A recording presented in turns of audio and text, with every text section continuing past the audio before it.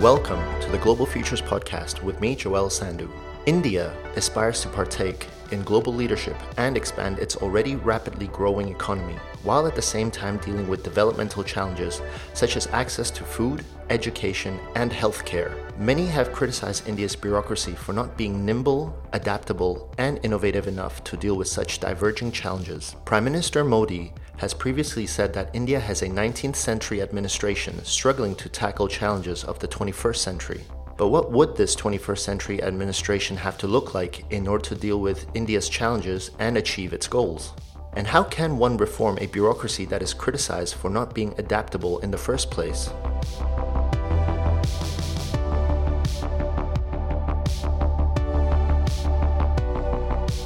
Our guest today is Amini Iyer, President and Chief Executive at the Center for Policy Research in New Delhi.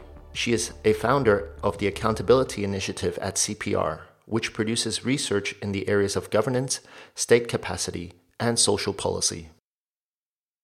So welcome to the Global Futures podcast, Yamimi. It's great to have you, and thank you also for partnering with us on the Global Governance Futures program. It's great to be in Delhi with you. You've often said that India has 21st century problems that it tries to solve with the 19th century bureaucracy and state apparatus. Can you tell us a little bit more about this dichotomy and what do you think could be done about it? Sure. Thank you. First of all, thank you for having me and a very warm welcome to you to Delhi. It's a real pleasure for us at CPR to be able to welcome the group, and very, very excited to host all of you here. To the question that you posed, well, let's just take where you are right now. We could be anywhere in the globe. In the heart of the capital of India, you have every resource that you would probably have back home available to you. But step outside and take a walk 3 kilometers down, and suddenly you're transported into a very different kind of city and a very different kind of set of challenges and experiences. And to my mind, that really is the heart of the problem, or rather the challenge that policy making in India faces. We are in many ways aspiring to, as a nation, global leadership. We are economy that ticks in about 8.5% growth, take it or leave it on average, and have been doing so for the last decade and more. And at the same time, we are struggling with very basic problems of food, education, social protection, healthcare, to a vast majority of our people. And a democracy cannot survive, both morally and pragmatically, when it functions in such deep inequities. So to my mind, that really is the most critical challenge that India faces today. And we are facing this challenge in a very changing globe. For instance, I think climate change and the environmental concerns that the globe is grappling with very much exemplify this challenge. India is growing and has to solve the problems of a vast majority of its population, which means our energy needs are going to magnify. But at the same time, we can't solve our energy needs in the way that most Western countries did, because we have to address the very growing concerns of the environment that affect our poor more, in fact, than people like me who can lock ourselves up in rooms and stick on our air purifiers. So that's the very complex challenge that we have to go through as the globe faces its 21st century challenges. As a part of India is moving, hurtling fast into the 21st century, a significant portion of India has to be moved along in a way that's sustainable, equitable, and more humane.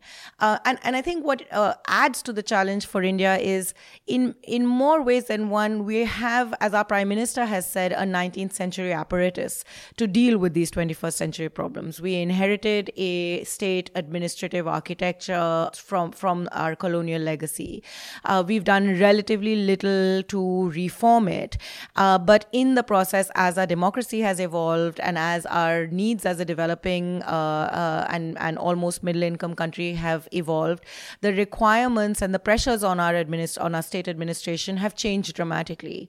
Yet the architecture of that administration has not been redesigned to make it more agile and more responsive to these growing needs. And that's, I think, the big stuck that we are in. Can you give us some examples where you say there's a 19th century apparatus facing, I mean, you mentioned energy, but you also work on kind of basic service delivery, and can you give us some examples and also explain a little bit what it makes it so hard to change, because you're a scholar of bureaucracy and there's always vested interests. You can have the nicest design of how a 21st century bureaucracy should look like. If there are powers invested into the 19th century model, you have a hard time transforming it. So that could take us 3 days, by the way. Let me try and do this in 5 minutes. So take one example. Take the example of education, a very, very critical, basic human capability that is by our constitution, a right of all citizens. India has made significant strides in ensuring that almost all of its children are enrolled in schools, and more or less ensuring that we have literally a school within as close to your home as possible. And that's no mean achievement for a country as large as this, and for a country which even 20 to 25 years ago was struggling with ensuring that universal enrollment goals that the Millennium Development Goals had committed India and the rest of the globe to were met. But having done that, we realize that that's just not enough. Getting children into school is only the first step. Ensuring that their children learn is even more challenging and more critical. Study after study tells us that on average, about 50% of students in Standard 5 can barely read a Standard 2 text. So we now have a far more complicated problem of children being enrolled in school, but going through class after class after class, year after year after year after year, with very limited productive gains. India participated in the global PISA tests. This was, I think, back in 2012. Two of our states, Himachal Pradesh and Tamil Nadu, were part of PISA. And these were two states that are widely regarded as being states where education gains have been significant. And yet we performed, I think, second last to Kyrgyzstan. So there is, even sort of on a global map, we don't do very well. Whatever quibbles one may have with the nature of these global tests, they are an indicator of something and give you a sense of how deep the problem runs. Now, that's a problem that can't be solved through technocratic solutions. It can't be solved by throwing money at it. It can't be solved by building more schools. It can't even be solved by putting in more teachers. It requires a very different kind of set of solutions. It requires dealing with questions of classroom transactions. It requires dealing with teacher incentives and teacher motivations on the ground. It requires dealing with the very complex context in which children from first generation learners are coming into schools. The home environment is very different. Their movement and migration patterns are very different. Our solutions have always been found through a very, very centralized and distanced bureaucratic architecture, which was the logic of a colonial bureaucracy. And over the years, India has, rather than decentralizing and moving its bureaucratic apparatus closer to people so that the government is more responsive to it and is able to deal with these sort of frontline concerns, has actually stepped back and become far more centralized. We are, I think, one of the most centralized bureaucracies for a country as large and diverse as India. And as a consequence, the systems are not actually nimble and adaptive. Another example is in sanitation. The government of India has committed to ensuring that we meet Clear India of Make India open defecation free by 2019. We're literally in the final lap of this. We have a year to go. But everywhere across the globe, we know that the problem of sanitation doesn't get solved by building toilets. It gets solved by encouraging communities to change behavior. The word behavior change has become part of the vocabulary of sanitation policy now. And that that requires being deeply embedded in your community. That requires being mobilizing. Essentially, it requires activism. But a bureaucracy is designed to follow rules. It's not designed to become an activist. The expectation on the bureaucracy today is to be an activist. It's at minimum, it's to be what an ad agency does, right? Convincing people to use a service. At maximum, it's meant to be an activist social movement. And those were the words of our Prime Minister. I urge all of India to join us in this movement to make India open defecation free. And you've got a block development officer sitting at the grassroots with files, papers and files all over their room, suddenly expected to become an activist. He or she is not hired for that, not designed for that, not trained for that. Bureaucracies don't function in isolation. They are part of the larger social and political context within which they emerge. And that social and political context has created a world where the state is seen very much as a source of aggregation of power and a dispensation of patronage, not as the provision of rights and entitlements. Citizens of India today expect the state to provide rights and entitlements, but the state, even when it tries, fails because it's now become so centralized and rule-based that it's not able to be responsive. That's the challenge that we face on the ground. You, as part of a possible answer, have pushed this approach of accountability, also from the communities and also through better evaluation and knowing what's going on. And your center has been quite involved in work on this. To what degree can pushing for accountability, also together with activists and local groups, be part of the solution?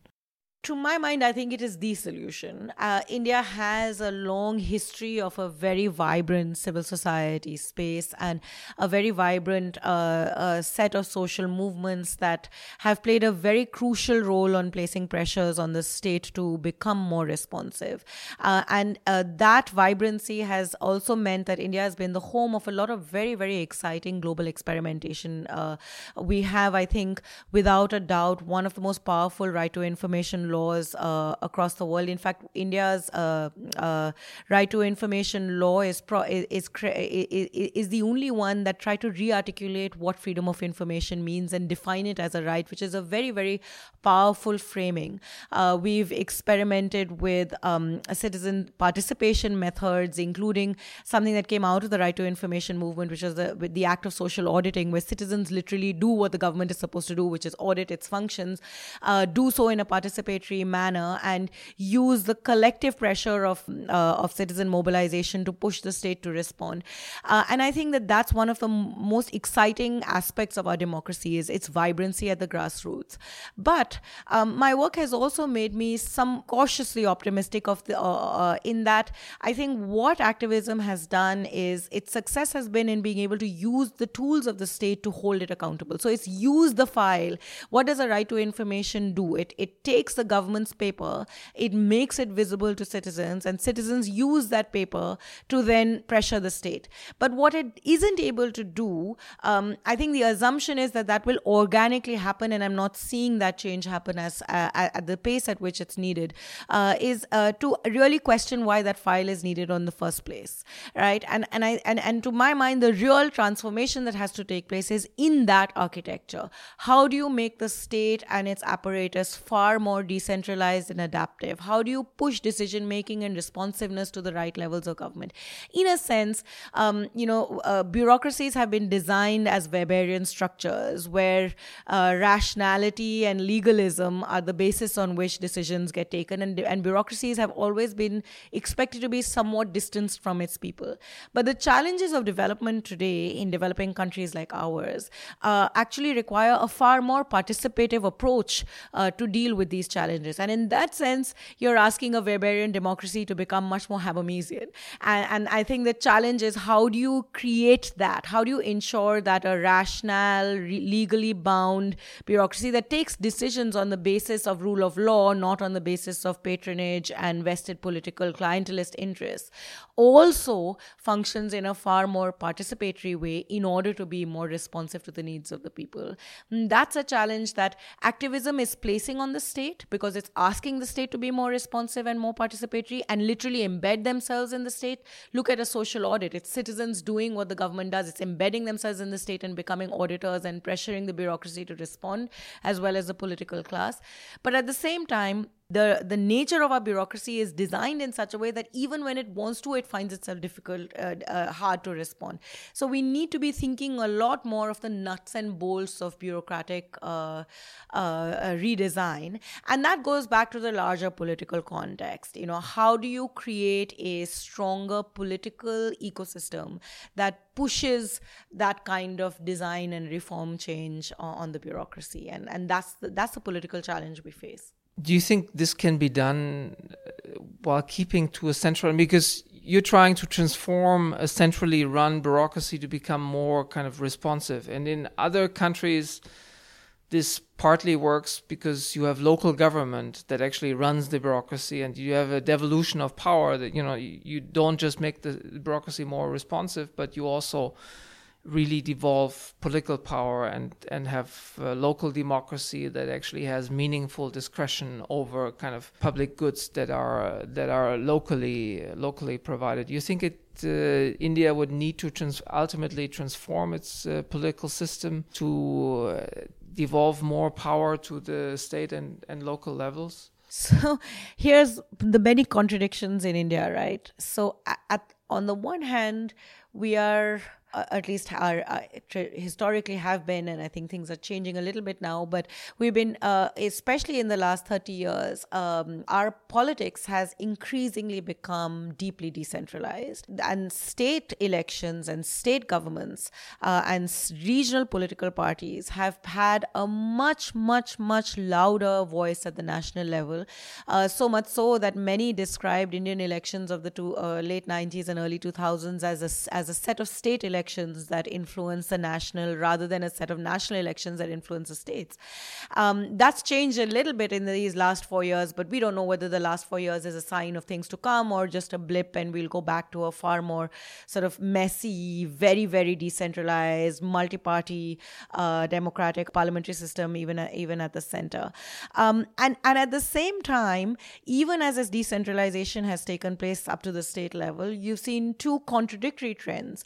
One is the bureaucracy and the architecture of the state has been getting increasingly more centralized, especially when it comes to public service delivery. And that contradiction plays out in an even stranger way, in that much of the innovation and improvement on whether it is the delivery of food, basic education, sanitation, that has taken place when the state politics has taken the issue on its reins and experimented and pushed change.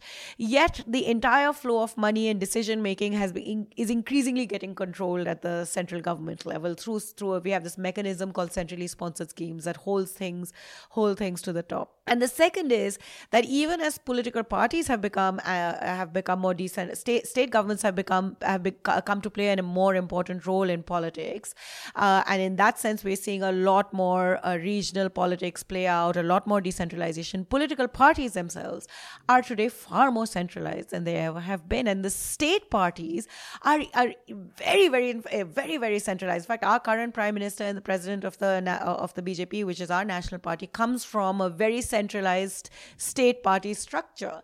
So that's an interesting contradiction that also plays out. We have, again, in the early 1990s, passed two very powerful constitutional amendments decentralizing to the local government level. We have a 3-tiered rural local government architecture and municipalities as a separate urban constitutional amendment.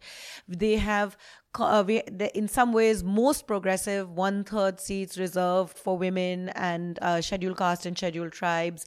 In that sense, the representative quality of these institutions is really, really quite powerful, even when you compare to what the legislative assemblies and parliament looks like. And these elections are held routinely. They are extremely competitive, but political parties are centralized. So it's not common to see a local government village level functionary functionary making it to, the Prime Minister of India. In fact, you never see that.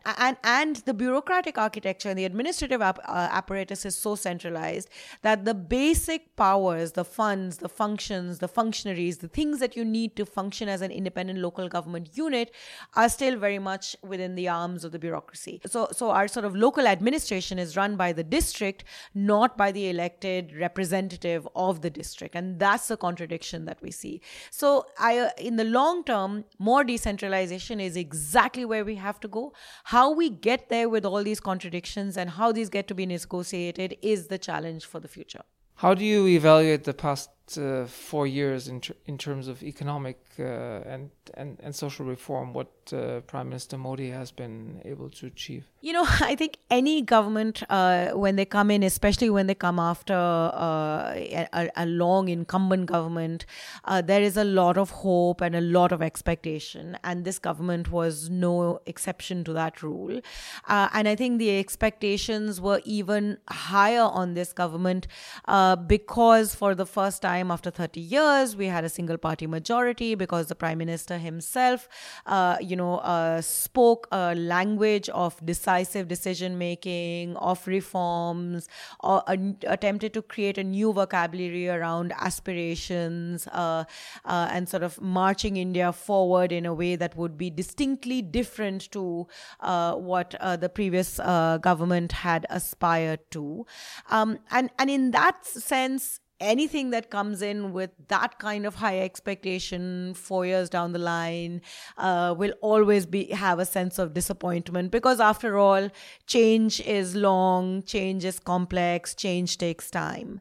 Having said that, I think in this particular instance, where it depends on who you talk to, as politics around the world is now, it's fairly it's increasingly polarized, and facts are how you choose to interpret them rather than facts as facts. But I think that the disappointment has been a little more than was necessary. And I think, critical things that could have been done differently have not been done. And a lot of promises that should have been met have not been met. I think 2-3 important things.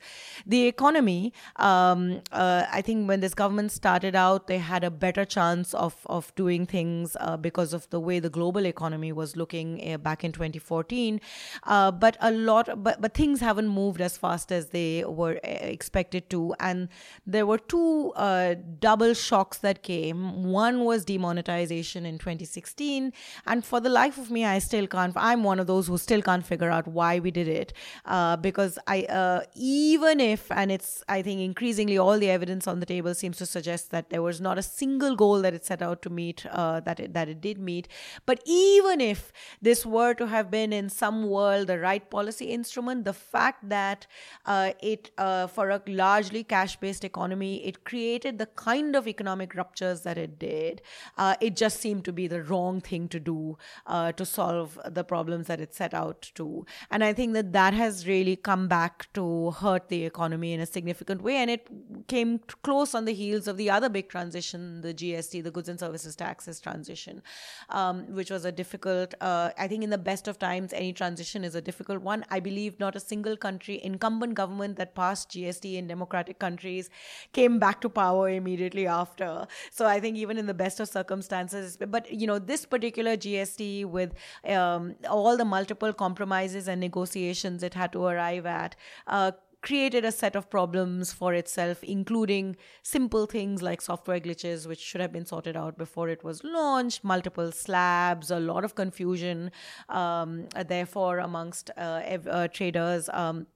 About what it actually meant to convert to, as our Prime Minister says, one nation, one tax. The second important thing, I think, there has been a lot of even deeper centralization of decision making in this government. Like I said, no government in the past has ever decentralized, but this one in particular, and a lot of the power gets centered around the Prime Minister's office, and that I think has created a institutional environment decision making at one level is faster because the push is stronger, but the ability to get things done gets stymied because in a large country like ours, you need a lot more space to be able to take risks and do things. I think the tendency, therefore, has been big ideas, loud ideas, but the ability to actually implement those. You set unrealistic targets and then you force the system to start chasing these unrealistic targets. And so targets get met on paper and the reality is far more complicated. We had been promised a lot more governance reform. One of the mantras of the during the elections was minimum government, maximum governance. We haven't seen that maximum governance. The other challenge this government has faced on the economic front has been, how do you balance out the need to respond to the globe, the sort of and at the same time respond to a lot of the political constituencies that are pushing for more protectionism? And especially in the last budget, we saw that play out. On the one hand, we want to become the manufacturing hub, we want to encourage investments, and on the other, we are moving towards deeper protectionism. And that's a difficult one to negotiate, especially when your political constituency is pushing for more protectionism, but one that I don't think has been handled very deftly, and we've had a little bit of a pushback there, quite unexpectedly, for what was considered to be a liberalized, more reform, a government that was going to liberalize India further on from what we did in 1991. Maybe as a closing question, what difference can think tanks make in this environment? You said debates are becoming more polarized also in this country, they're becoming in many democracies. What difference can a think tank like CPR make? Having a fiercely independent, non-partisan, evidence-based, ideas-focused space, I think in an environment like this is even more crucial today than ever before. Across the globe, and in India particularly, the space for dissent is shrinking, and at the same time, the space for nuance is also shrinking. And therefore, I think it's incumbent on all of us as members of the think tank community to fiercely hold on to our space. And we play now a more crucial role than ever before to use the power of ideas, evidence, and argument to engage in the public sphere. And to hold on to what really is the most central role that we play in the public sphere. So that, to my mind, is the most important thing that we have to do. Bury your head, do your research, put it out in the public domain, and use your research as a starting point for a public conversation. That's the role we play. Thank you very much for these insights, and I think it's an inspiring closing statement for the role of think tanks. Thank you very much, Yamini. Thank you.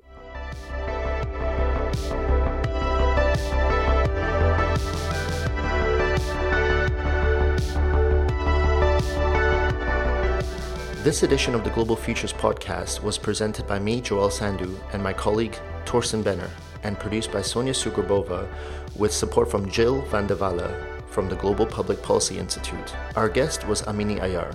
The Global Governance Futures program brings together exceptional young professionals to look ahead 10 years and think of ways to better address global challenges. For a full list of Global Governance Futures products, including scenario reports, opinion pieces, interviews, and other podcasts, visit ggfutures.net/analysis.